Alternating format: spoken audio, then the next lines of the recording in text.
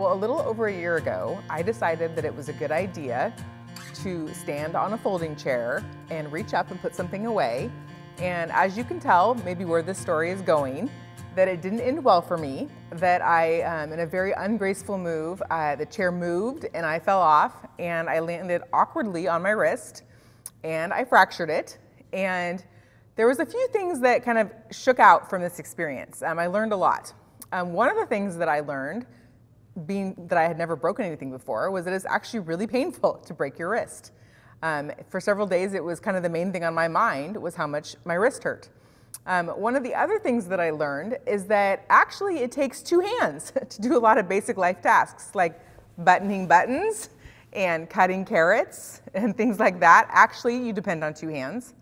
And the last thing that I learned was that it actually affected other parts of my body when I broke my wrist. So that was largely because I was protecting my wrist, so I was holding it close to myself. And it ended up affecting my shoulder and my back and my arm. And so I had to do all kinds of therapies to combat this systematic issue that I was having just because I had a fracture in my wrist. And so it ended up being kind of this big thing where I had to go to occupational therapy and do all these exercises. And thankfully, over a year later now, I'm doing great. And I have just a little tiny bit of pain once in a while, but I'm fully functional. So I'm super thankful for that and for the healing process. So one of the things that I learned is that when we have something broken in our life, that it doesn't just affect that one part, that there's actually a ripple effect that goes beyond that. And so we're going to be talking about that today, of what does it look like to have broken things, and how does Jesus come and fix the broken things in our lives and in our greater world. Well, last week here at Harbor Covenant, we had an incredible Easter celebration. It was so much fun. It was so great to have the incredible music, to have the great food, to have the warm welcome and the sermon. There were so many things that were worth celebrating. And one of the things that I loved most was just seeing the church, the group of people come together and put that on and have a celebration all together. And as we think about moving into the Eastertide season, as the church calls it, we're going to be moving into a sermon series that celebrates what does it mean for us to live out that resurrection life moving forward. So related to Easter, the theologian N.T. Wright says, Easter Day is not simply the happy ending after the sad and dark story of Holy Week. Easter is the start of something. It is the beginning of the new creation, which has been made by overcoming the forces of corruption and decay in the death of Jesus. And so where do we see the beginning of that new creation? Well, we see it in the launching of the church. So the church is called to unity, the church is called to holiness, and the church is called to be a sign to the world that Jesus is Lord and that his new creation that started in the resurrection is bursting forth. And the body of Christ as a whole is where this new creation is displayed. And so that means that every Christian, that we have a part to play, that some of us play one part, another plays another part, but all together we play the part of bringing the new creation into the world. And ultimately, we are showing the world that there is a different way to be human than maybe people previously thought. And so as we move into our new sermon series this week, we're looking at the Jesus way. And we're basically asking the question, what is the way that Jesus holds out that's different? Where is the different way to live that honors God and that brings that resurrection power, that redemption, that wholeness, that healing into the world? Well, today we're going to start off with the Jesus way, and we're going to be looking at some powerful imagery of what the church can look like and how Jesus described that to his people that were following him at the beginning of his ministry. So as we move forward, we're working under the assumption that Jesus' mission is to fix the broken, and that sin and brokenness have entered into the world, that they've kind of crept in to us all individually and corporately, that we see brokenness individually in ourselves, that we see it in the systems in our world, and they mix, they're interrelated. So today we are going to begin with some powerful imagery about the church from the mouth of Jesus, and it's going to help us to understand what it might look like for that resurrection power to be coming into the world. So we're going to come in with the assumption that we are living in a broken world, that we see that brokenness played out individually, that we see that brokenness played out corporately, that it gets all mixed together. Sometimes it's hard to know what's individual and what's corporate because they all ripple together and impact each other. And as we begin looking at Luke 4, I just wanted to give a little bit of context. So the first thing to know is right before this, we see the work of the Holy Spirit come. The Holy Spirit anoints Jesus at his baptism.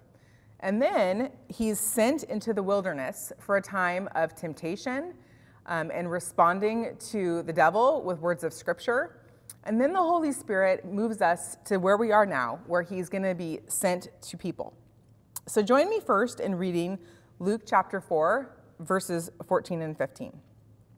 So this is the context of our main text today. So verse 14. Jesus returned to Galilee with the power of the Spirit. News about him spread everywhere. He taught in the Jewish synagogues, and everyone praised him. So Luke here is giving us kind of a transition. He's transitioning us from the baptism of Jesus and his temptation in the wilderness. He's transitioning us into his public ministry, and he's telling us a little bit about what we need to know. So what do we need to know? Well, we need to know that the Spirit is present, that the Spirit is guiding Jesus, that the Spirit has led Jesus home into the land of Galilee, where he was raised, and there's going to be a sense of people being familiar with him. And we also need to know that the people are talking, that there's sort of a sense of, as Jesus goes around and teaches in the synagogues, that the word is spreading, that there's the gossip chain has gone along, and the word is good, that even though they are familiar with him, that they're probably really excited about what they call his gracious words and his teaching style, and he's saying things that they want to hear. So we know that Jesus chose to do a lot of his teaching in synagogues, that the synagogues served as the place for teaching and prayer. And the custom would be the portions of the scriptures would be read during the worship service, and they would start with the Torah, and then they would move on to the prophets. And during that time, they would ask a respected or a known male member to read those things, and then also to expound on them, kind of like a sermon today. And so at this point, Jesus was gaining a good reputation with his people, and everyone loved him, right? And so that brings us into our next chunk today, which is Luke chapter 4, verses 16 to 22. So read with me. He, meaning Jesus, he went to Nazareth, where he had been brought up. And on the Sabbath day, he went into the synagogue, as was the custom. He stood up to read, and the scroll of the prophet Isaiah was handed to him. Unrolling it, he found the place where it is written. Verse 18. The Spirit of the Lord is on me, because he has anointed me to proclaim good news to the poor. He sent me to proclaim freedom for the prisoners and recovery of the sight for the blind, to set the oppressed free. Verse 19. To proclaim the year of the Lord's favor. And then he rolled up the scroll, he gave it back to the attendant, and he sat down. And the eyes of everyone in the synagogue were fastened on him. He began by saying to them, "Today this scripture is fulfilled in your hearing." And all spoke well of him, and they were amazed at his gracious words that came from his lips. "Isn't this Joseph's son?" they began to ask. So what Luke is choosing to do here is he's taking this statement from Jesus about him fulfilling these beautiful scriptures from the book of Isaiah, and he's putting them at the beginning of his book because he's setting the stage. He's saying, pay attention. This is what Jesus is about. And so Michael Bird writes, this passage is often called the Nazareth Manifesto. And it shows us that the gospel of the kingdom has a holistic vision of salvation, that it centers on the themes of freedom from sin, from illness, and from debt. All right, so I just love that picture. This is the Nazareth Manifesto. One scholar called this Jesus' mission statement, that Luke is choosing to put this here in this part of the book because he is setting the stage for what is going to be happening, all of the ways that Jesus is going to be doing these very things, that he's going to be sharing the gospel or the good news, that he's going to be proclaiming freedom, that he's going to be giving sight, he's going to be freeing the oppressed, and he's going to be proclaiming the year of the Lord's favor as we continue on in the Gospel of Luke. So it's likely that in this passage that Jesus was reading, that he actually was summarizing a longer reading, and Luke chose to emphasize sort of the main points of how he wanted to continue in his book or in his gospel. And so one of the things that we see again and again from this little chunk of scripture is that Jesus was anointed by the Spirit, that was really important, that he was calling him into ministry and that he was doing that through the Spirit, and that the Spirit was the one that was going to be bringing about God's restorations plan through his death and resurrection and through his teaching. So today I want to focus on three aspects of this little Nazareth manifesto. The first thing is, let's talk about what does it mean to proclaim good news to the poor. Well, we know clearly from Scripture that one of Jesus' main missions was to do this very thing, was to proclaim the good news to the poor. And when you look up that word, proclaim good news, it comes from the word that we use for evangelism or to evangelize. It's the same root. And one of the things that I really loved as I was looking at that word is there is such a focus on joy, that proclaiming good news is really about bringing joy, bringing glad tidings, that the news is really good news to the people that hear it. And the second is that as we look at that word poor, that it certainly is talking about people that are actually poor, that don't have very many resources. But it's also a broad term that can mean anybody who's afflicted, that's in need. And I think a lot of that has to do with is that when we are in that place of need, when we are in that place of suffering, that we are especially open to the good news, that we know that we need joy and glad tidings and good news to come into our life. Well, the second thing that Jesus says here from the book of Isaiah is he talks about how he is to proclaim freedom for the prisoners, recovery of sight for the blind, and to set the oppressed free.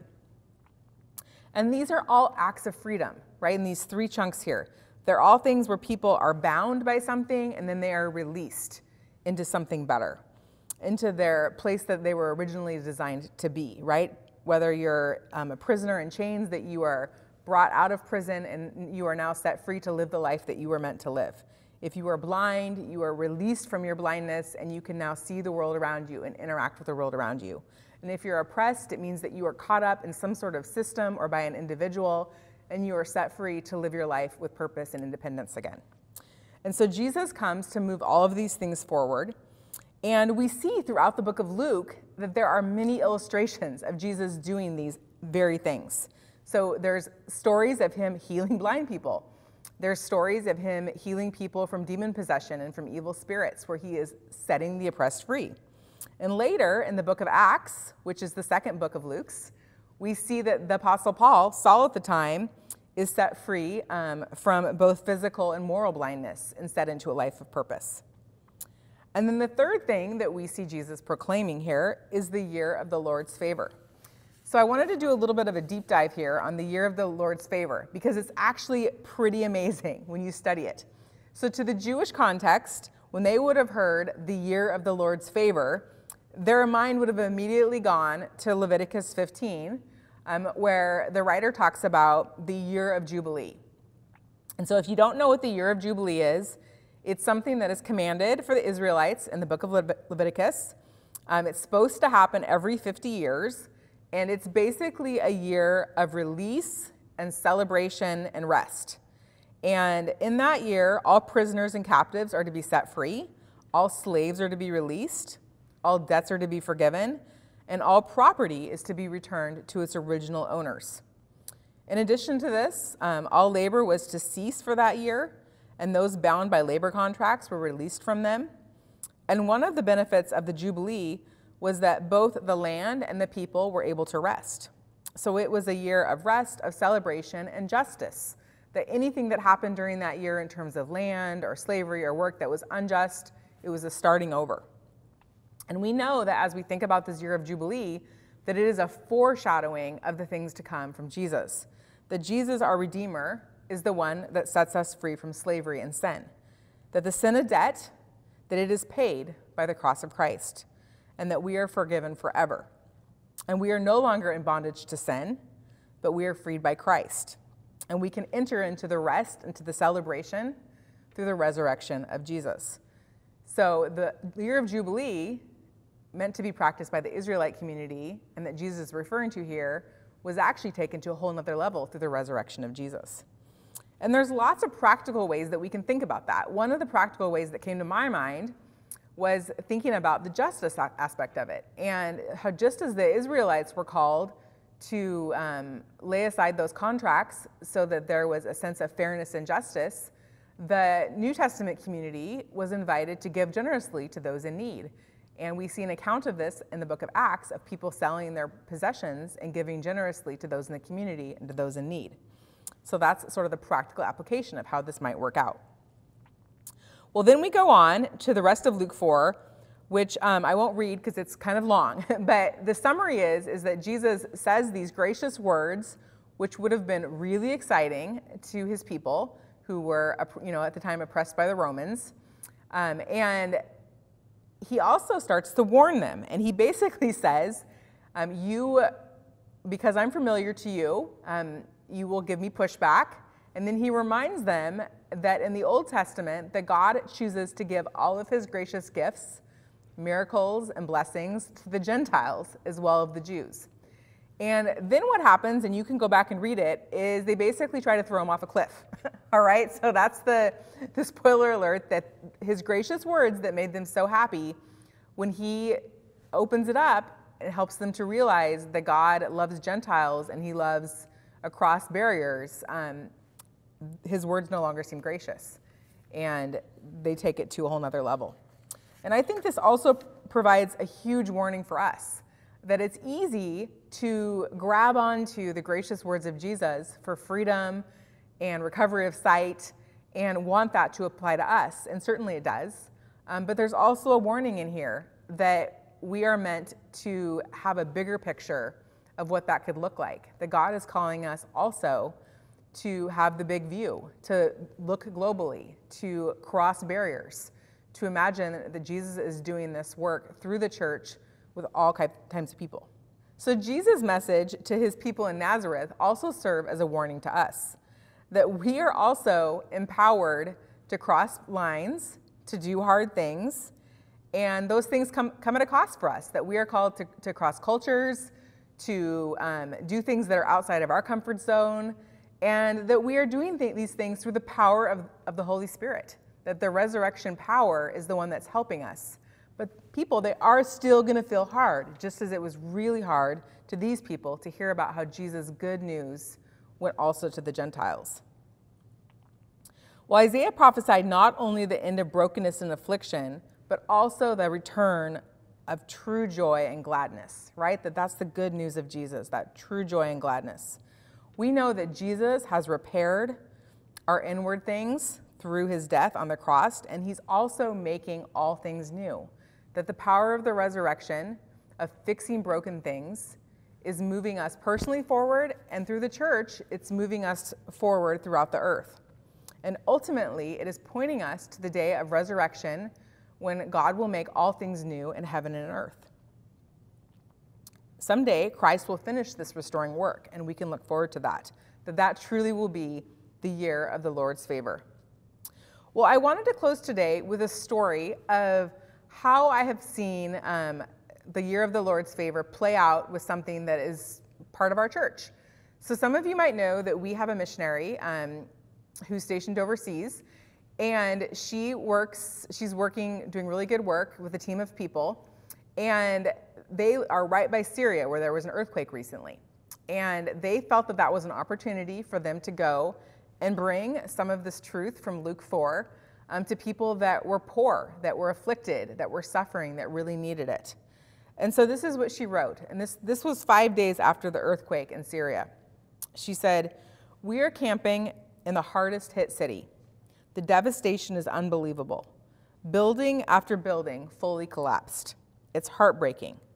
They estimate that the unofficial number of dead may be 100,000 people. Much of our ministry is praying and weeping with people who have lost multiple family members. But in the midst of so much of this pain, There are Holy Spirit moments. The people that we are meeting are kind and have so much resilience. I am completely blown away. And they are bringing insulin and baby formula, handing out food at the city center, and doing much of the work with the people that are believers that are there already. They're partnering with the existing church. And so I wanted to just share this little story as a way that we can think about what would it look like for us to bring the resurrection power of Jesus into these hard situations. That in this little story, that it's easy for us to say, oh, that's what they're doing over there in this incredible devastation. But I want you just to listen about one of the things that she said, because they're the same things that I observe here at Harbor Covenant of what it means to bring healing to people and what it means to bring light to people. That they are listening to the Holy Spirit, just as Jesus did. That they are praying for people and weeping with people, just as Jesus did. That they are bringing medical supplies and meeting practical needs, just like Jesus did. And these are all things that we're invited into as the church. That as the corporate church, that we can all do our part, that we can love our neighbor, that we can love the people in our small group, that we can love the people in our workplace or in our school environment by practical things, by sharing joy, by sharing pain and sorrow, and by praying the good news of Jesus into their hearts. So today as we close, I have 3 questions. Number 1, what broken thing is on your mind today? Number 2, where do you currently see evidence of God's restoration power? And number 3, this spring, where might God be inviting you to be part of his restoration plan?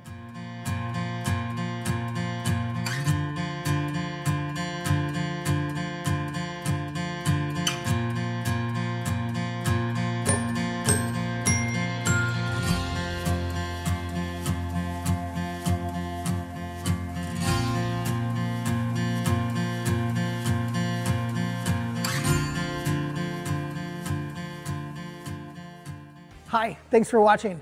The people of Harbor Covenant Church really want you to know the love that God has for you, want to grow with you in faith, and want to serve alongside you, not only to help others do the same, but also to make our families and our communities better. If that sounds like something that you can get on board with, then like, follow, and drop us a comment in the video. Watch some more videos on our channel or come visit us on Sunday. You can find out more about Harbor Covenant Church at harborcov.church.